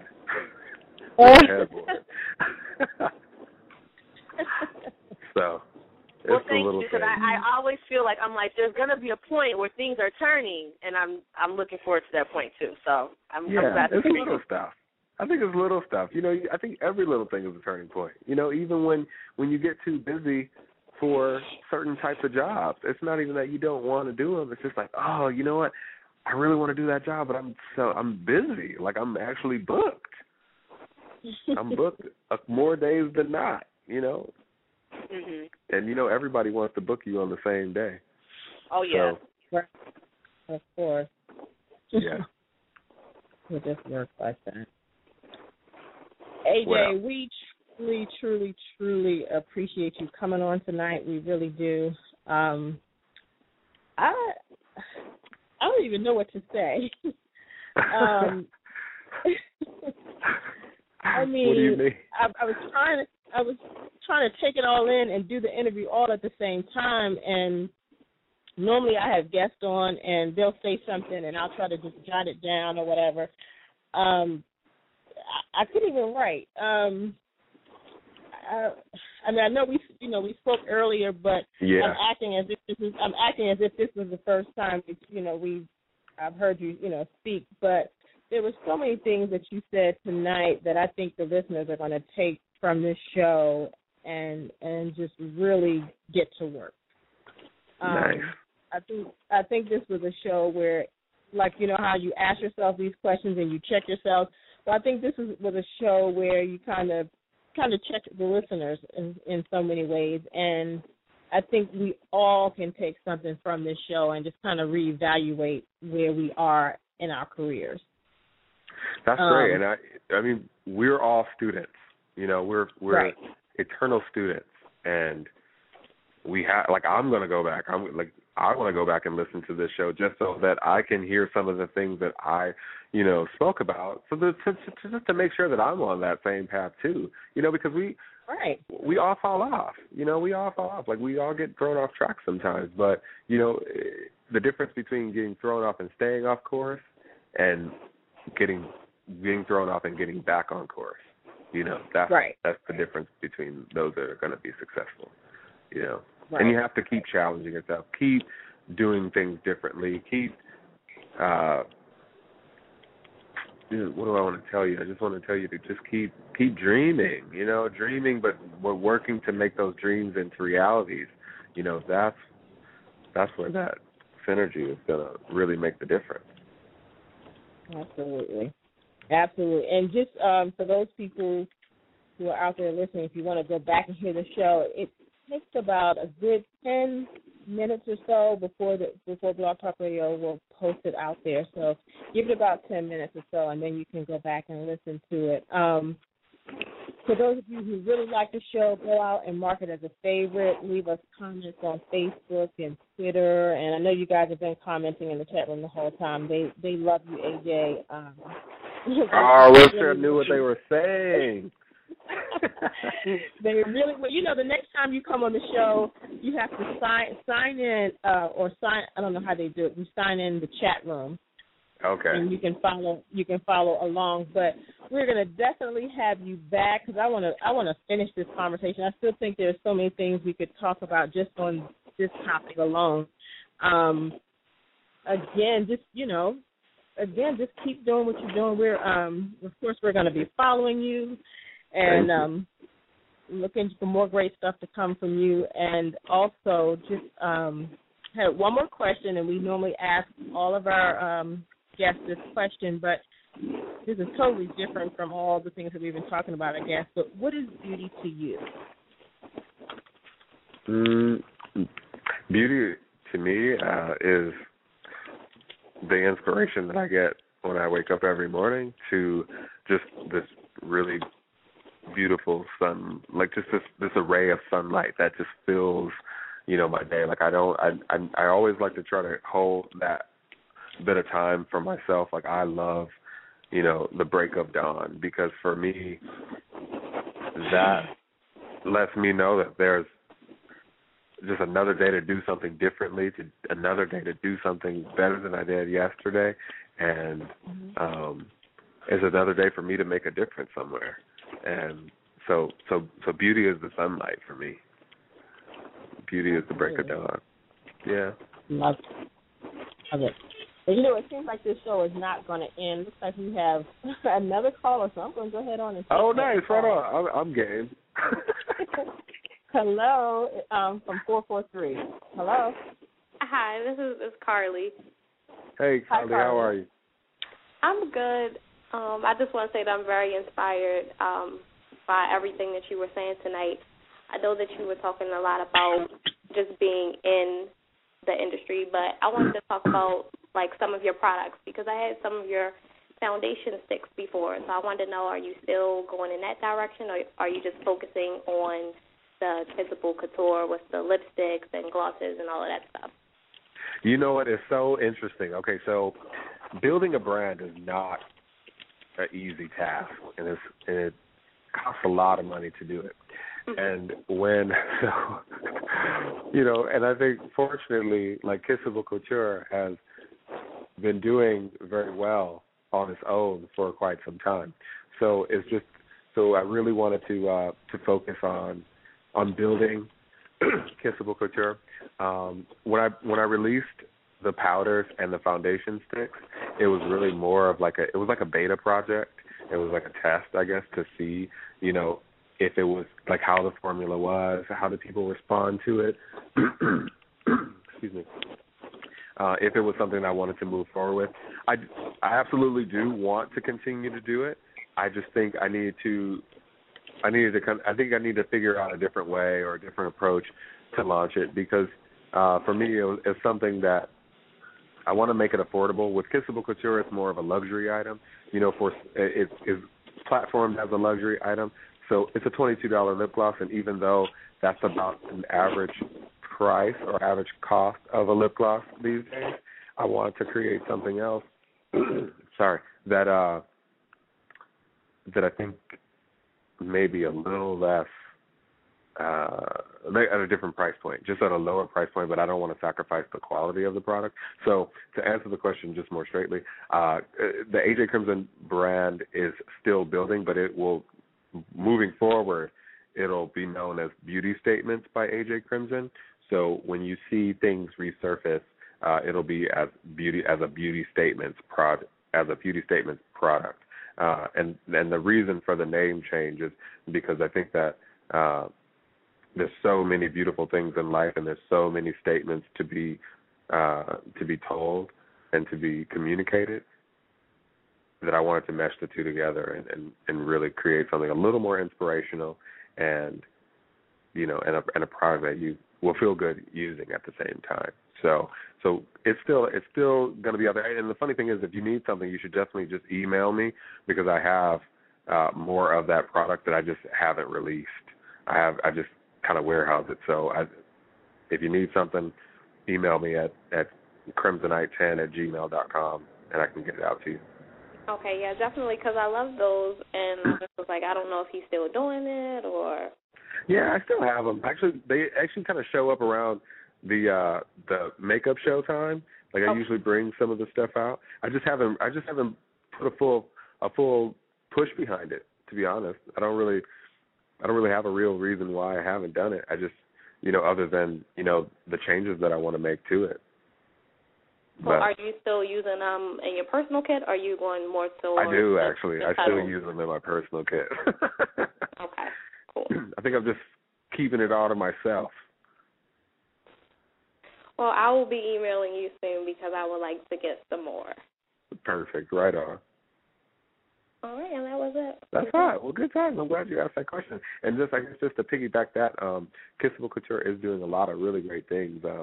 I'm gearing up to, I'm working on some eyeshadows right now, which I think for holiday we'll have those ready to go.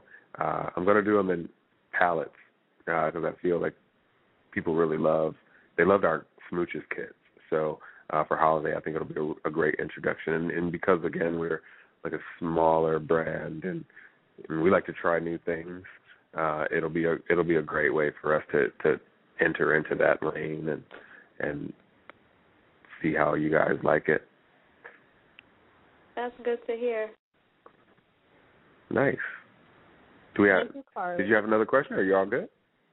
No, that was basically it. I mean, okay. Tonight you have just answered everything that we could even imagine or ask. So, exactly. But we didn't really touch base on products, so I just wanted to ask that. Nice, right on. Well, I do want to talk about one thing, and it kind of I was testing the waters with it at the last makeup show. I have a few people that were asking me about classes, and I don't know that I'm going to generally do like a regular class again the way I've done them before, because I felt as if I wanted to try to find a way to make this class more than just, I guess, like a seminar. And knowing what I know, about some of the education that you guys are accustomed to, or that you even have access to, I wanted to create something totally different where you really could take home a bit of me, I guess. And that was in this new course that I'm designing, which you can find it at, if you go to ajcrimson.com, which is my blog. It's on the right-hand side. It gives you more of the details of this class. But I've already done this with about maybe 6 or 7 students, and it's gone really well. I'm really excited about it. But it's a completely hands-on class, and I'm only taking 6 people in each class maximum. So in the first few that I've done, we've done it with like 3 people in one, and then we've done it with a few more in another, and then I've also just done it where it was more one-on-one. And in this class, where I'm basically taking my kit, I'm giving you access to my kit, and there's certain things that I'm actually giving you for your kit. Like we're going into foundations. It's more than just beauty one-on-one. It's just more application. It's so much about the application, I think, because a lot of you have beauty one-on-one. A lot of you have like the basics because you got it from whether you worked at a makeup counter, or you worked, you went to a beauty school, or you took some classes. You have those basics, and I always feel like everybody kind of has that, and no one can really teach you how to teach you color or teach you, some of those things. But it is about an application, and what I found. When I teach certain classes, like the last class that I had done in D.C. was with the Bennett Career Institutes, which that was a really great moment for me there because I got to see so many different skill levels in one place. And when I taught my class and I said, hey, we're going to attempt to do this look because I don't use a lot of powder, we're going to do this look with no powder, I saw so many kits opening up that had powder, and they were using powder on the person, and that totally negates the entire technique in which I was teaching you if you're going to return to powder or do your whole face, your whole makeup in this space.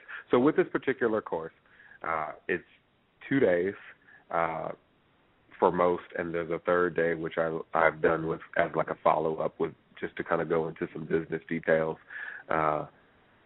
But we're going to spend about 6 to 8 hours together on day one, and we're just going through the kit, and we're going through, the different applications, and we're testing things out, and we're getting down to the basics or not really down to the basics, but we're going a little bit further than the basics to figure out how to get this application just perfect and just the right way through technique.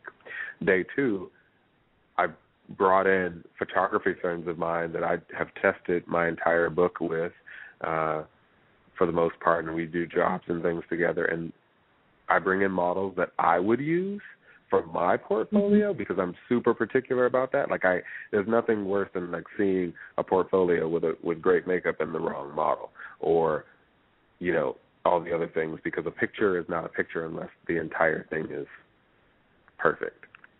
So I'm bringing in models for each student, and you're actually going to shoot with my photographers, and we're going to test. We're going to do a couple looks based on everything that you learned the day before. For the 2 days, and with this photo shoot and these retouched images that you're going to get back for your book, it is $1,500. But that's a small price to pay to work with photographers that you wouldn't have access to work with models that you don't have access to, and to sit and really be able to get your questions answered in an environment and in a setting that's one-on-one.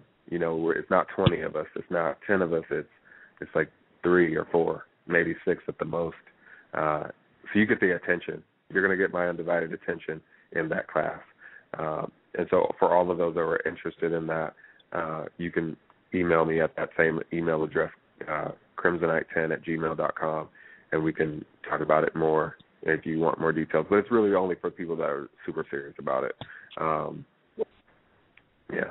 That was Crimson I-10? Crimsonite. So CRIMSONITE, like kryptonite, but Crimsonite. Right. Just go to ajcrimson.com and it's there. It'll be there. Okay. Yeah. Okay. Well, I really love how you said, but that's only for those people who are really serious. Yeah, no, it's true. I mean, because, again, like the thing about some of the classes that I've taught before, I always felt a little confused just because I never knew what the skill level was in the room. There's some people that are, that are a little more advanced that don't need certain things, and then there's some of them that were in the room and they were just starting out, So I think that you have to know what your skill level is in order to really participate or want to participate in something. So, this kind of takes the guesswork out of it. This is for those who, there's a certain way that I create beauty on my clients. I always like to still see them. A Marie, so actually we have a shoot coming up, and for her wedding, like she was saying to me, she's like, AJ, like I've always loved the way you've done my makeup, and even though like I know all of your other clients and I know who you do, I never feel like I see me in them. I see myself. I always see myself. And even if we try something really dramatic or something really different or off to the left, you still see A. Marie. You never say, oh, A. Marie's makeup was amazing if you're not looking for that. You always say A. Marie looks amazing. So I never lost A. Marie in that look, where some artists that you look at after they're, through glam, you're wondering who that is. It's really important to never lose that. I think that's why I've lasted so long. Right, absolutely. Yeah. So it's good times. I don't know if I have any closing notes. I only want to say thank you to everyone who's ever supported me, and thank you for all of you listeners who are who are coming to shows like this and listening and listening to me go on and on for hours. and feeling like you can take something away from it, because I think that's really that's my goal. I just want you, if you don't agree with some of it, hopefully you'll agree with something, and maybe you'll find another thing to take home and apply it to your own day to day, and it'll help you.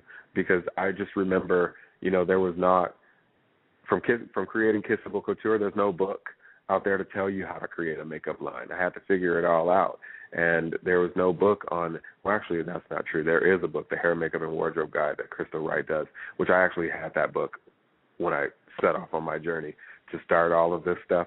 So there was a book that did tell you how to do certain things, but there were also certain aspects of the book when you start to put it into practical uses that you'd only learn by doing.